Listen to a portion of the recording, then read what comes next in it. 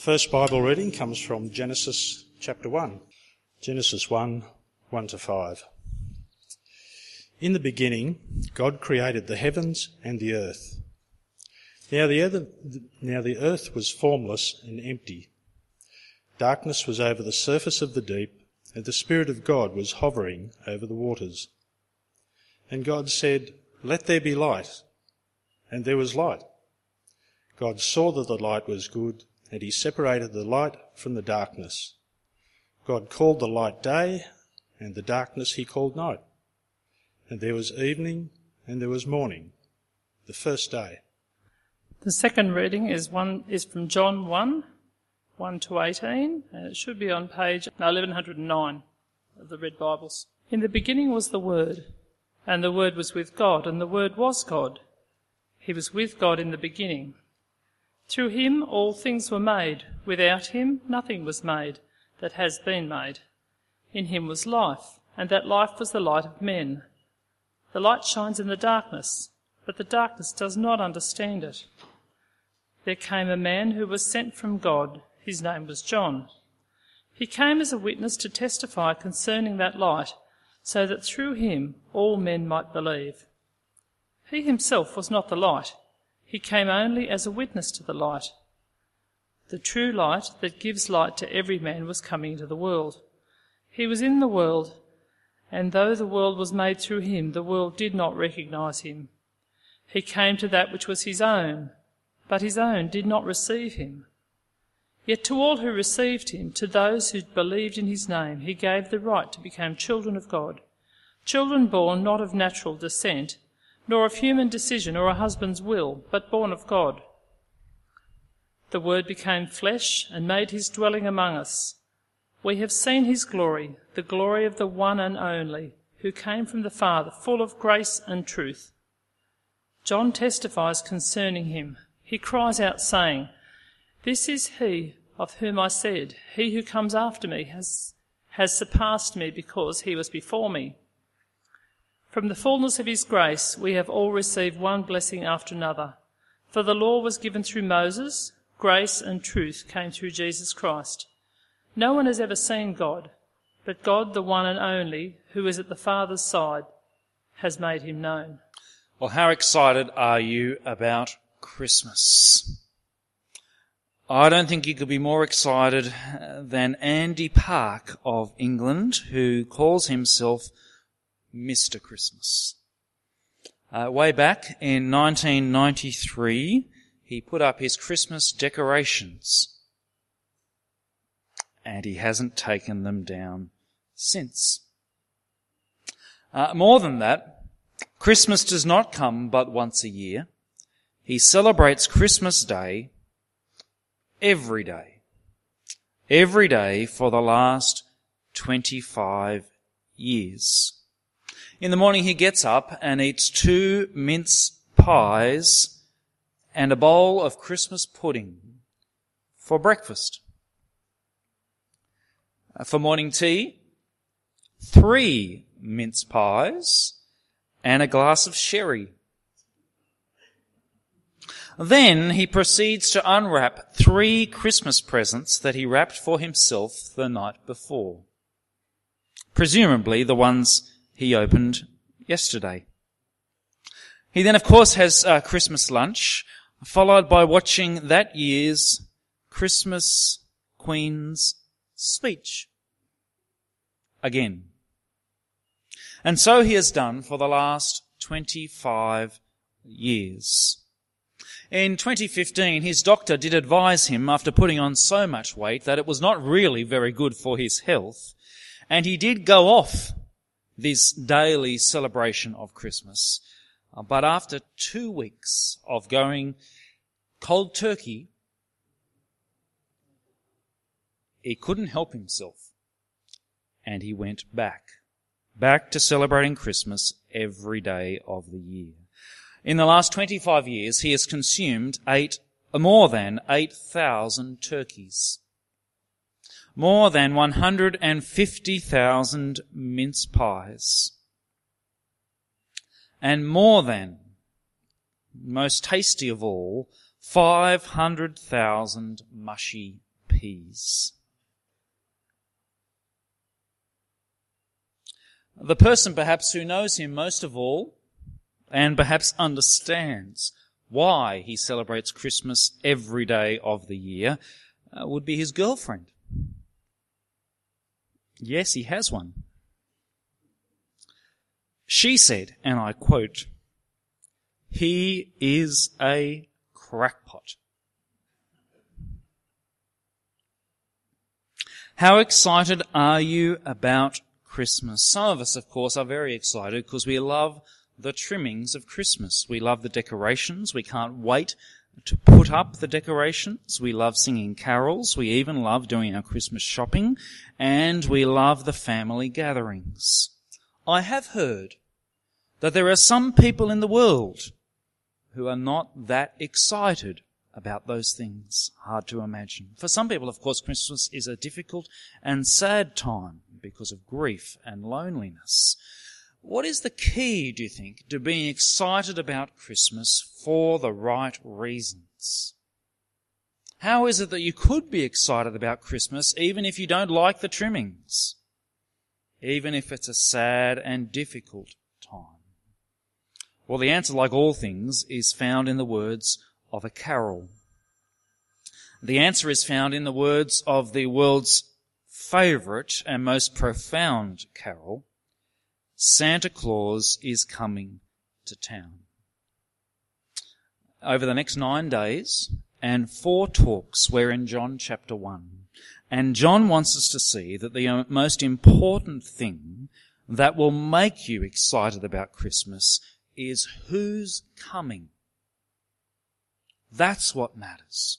Who's coming and what does he bring? And I hope tonight that you'll begin to see who is coming and be so blown away by it again that you'll be more than excited about Christmas. John chapter 1, verses 1 and 2. That's all tonight.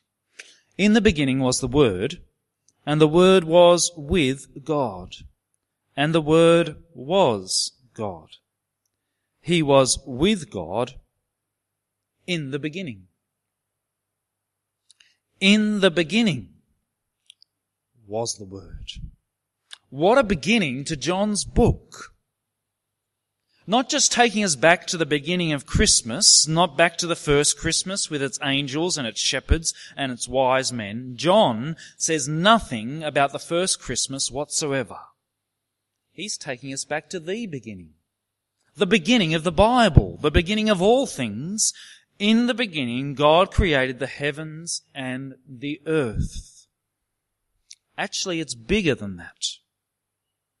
John is not simply taking us back to that in the beginning when God created the earth. No, he's taking us back to in the beginning was.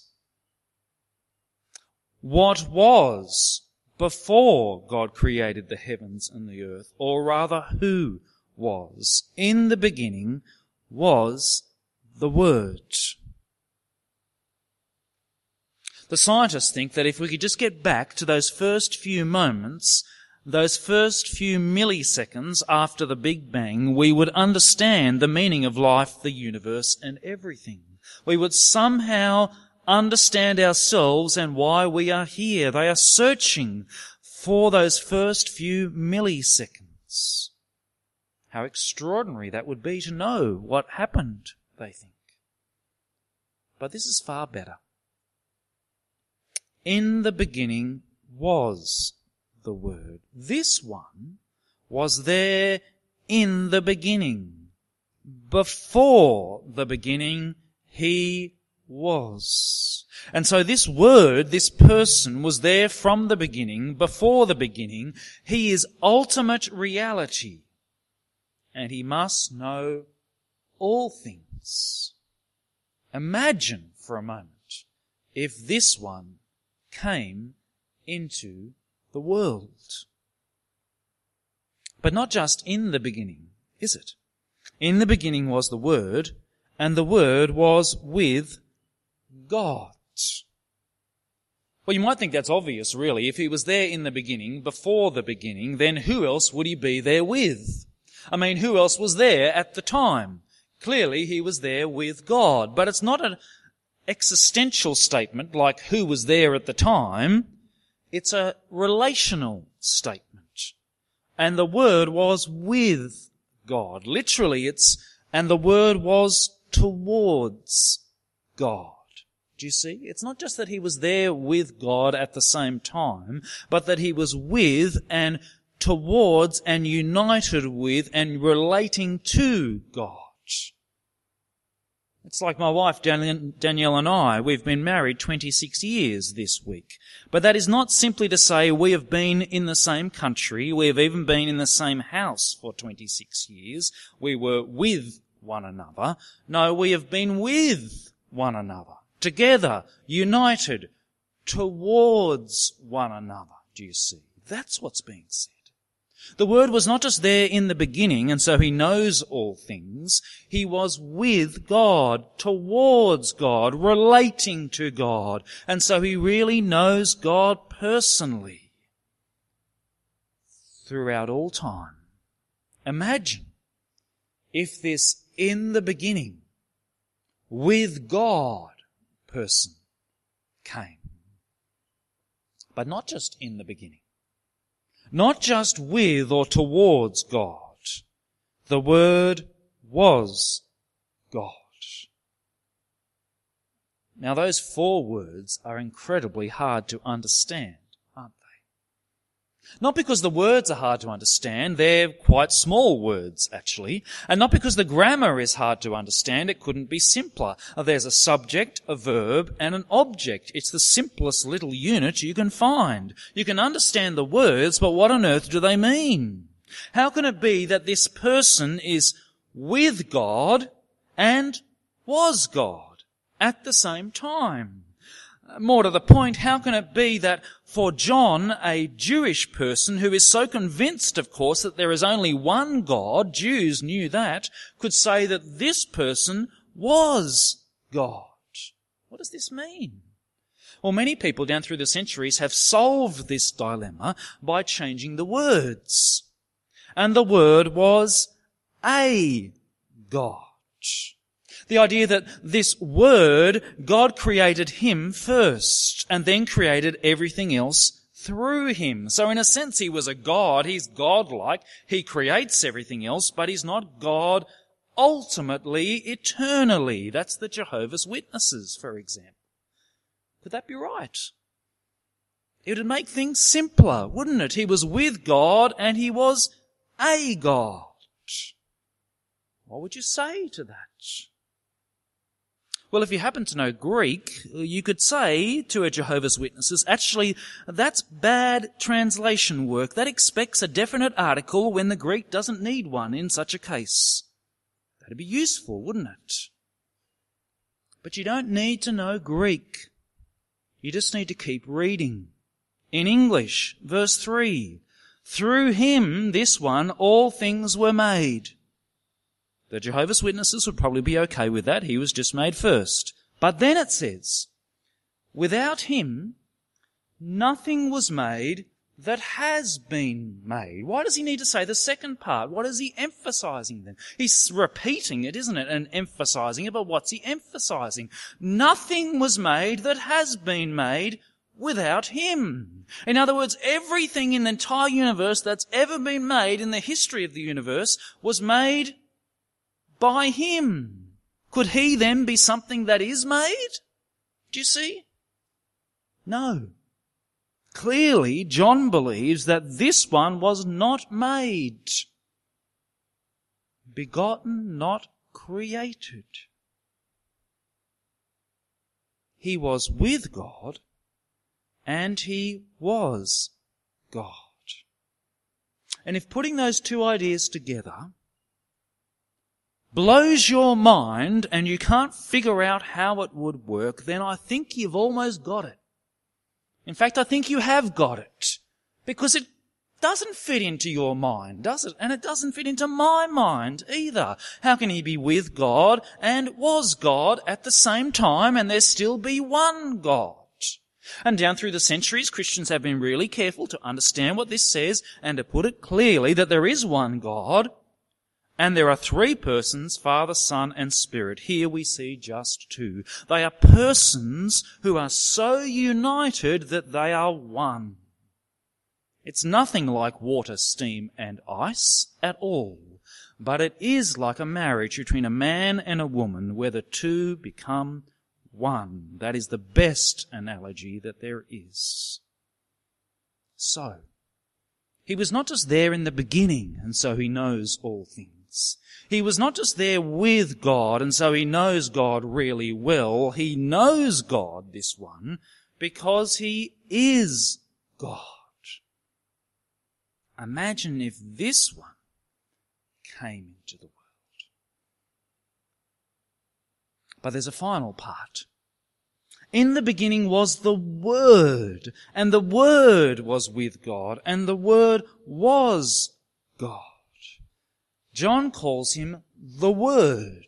It seems a strange name to us. I don't know any Australian parents who have named their child that, and you're very glad that you didn't get that name.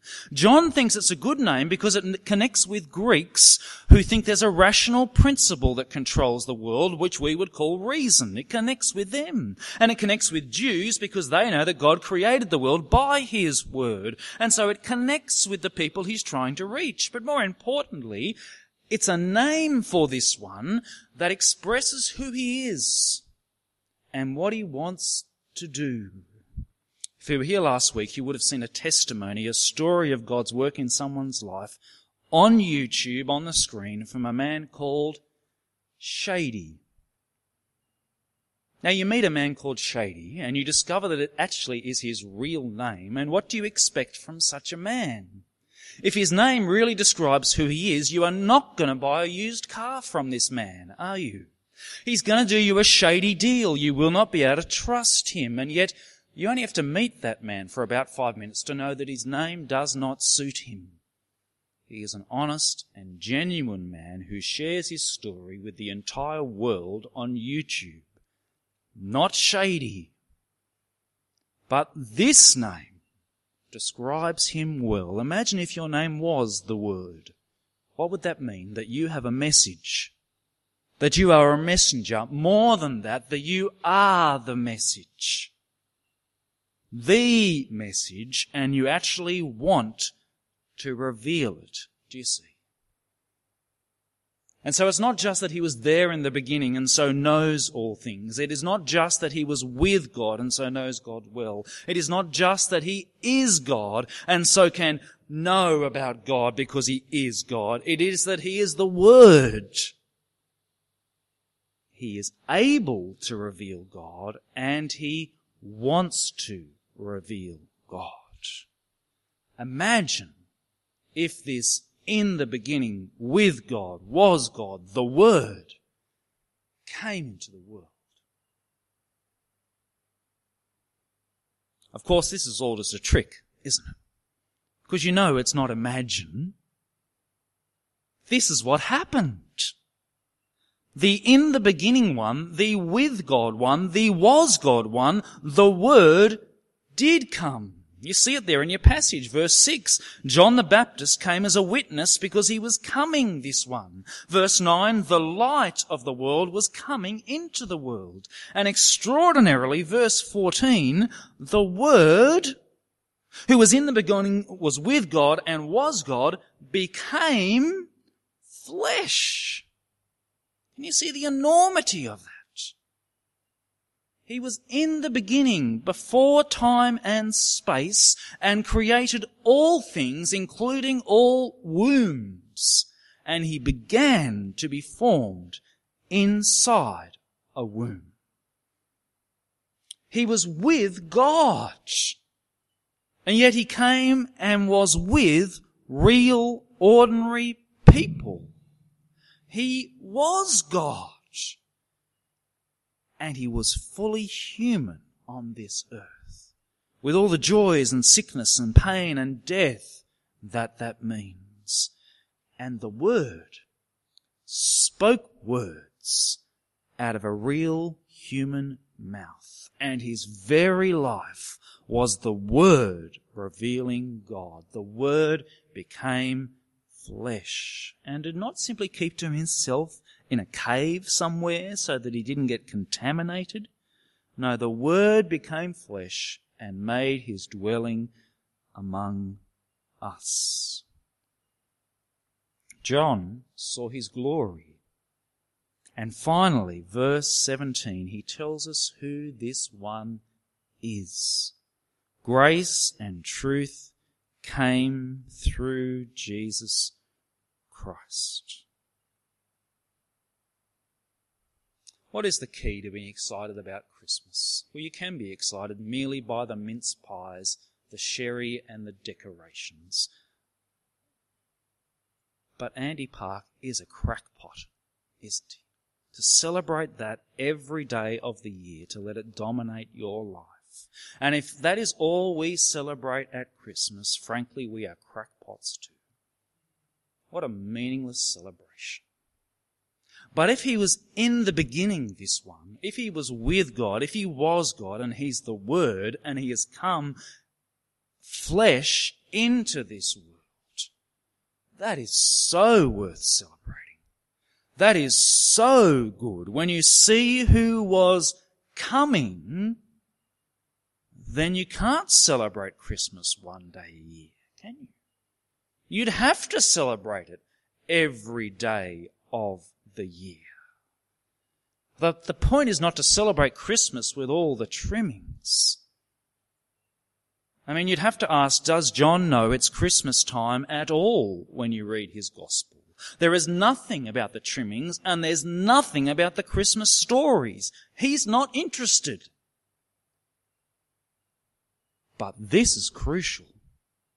Can you see who was coming? For John wants you to see this right at the beginning. He wants you to see what took him 3 years and more to realize after living with Jesus. For right at the end of John's Gospel, one of the disciples, the one who refused to believe the others, when he sees Jesus with the holes in his hands and his feet, he realizes that he was in the beginning, that he was with God, that he was God, that he is the Word. And what does he say? My Lord and my God. To see Jesus as a little baby is a great blasphemy if this is true. To see Jesus as a good teacher is a great blasphemy if this is true. To see Jesus as simply a martyr suffering at the hands of his enemies is a great blasphemy if this is true. Do you believe it's true? Then it must blow your mind. And it must dominate your every day of the year. For he was in the beginning, was with God, and has so shown God that you can be completely confident that you really know God. And we can only respond in worship and submission to this one. Is that your response? Let's pray. Our Heavenly Father, whether we are excited about Christmas or not, whether we like the trimmings or not, help us to see who was coming, to see how extraordinary this one is, and how extraordinary it was that he was coming into the world. And Father, help us to worship him with every part of our lives, every day of the year. We ask this in Jesus' name. Amen.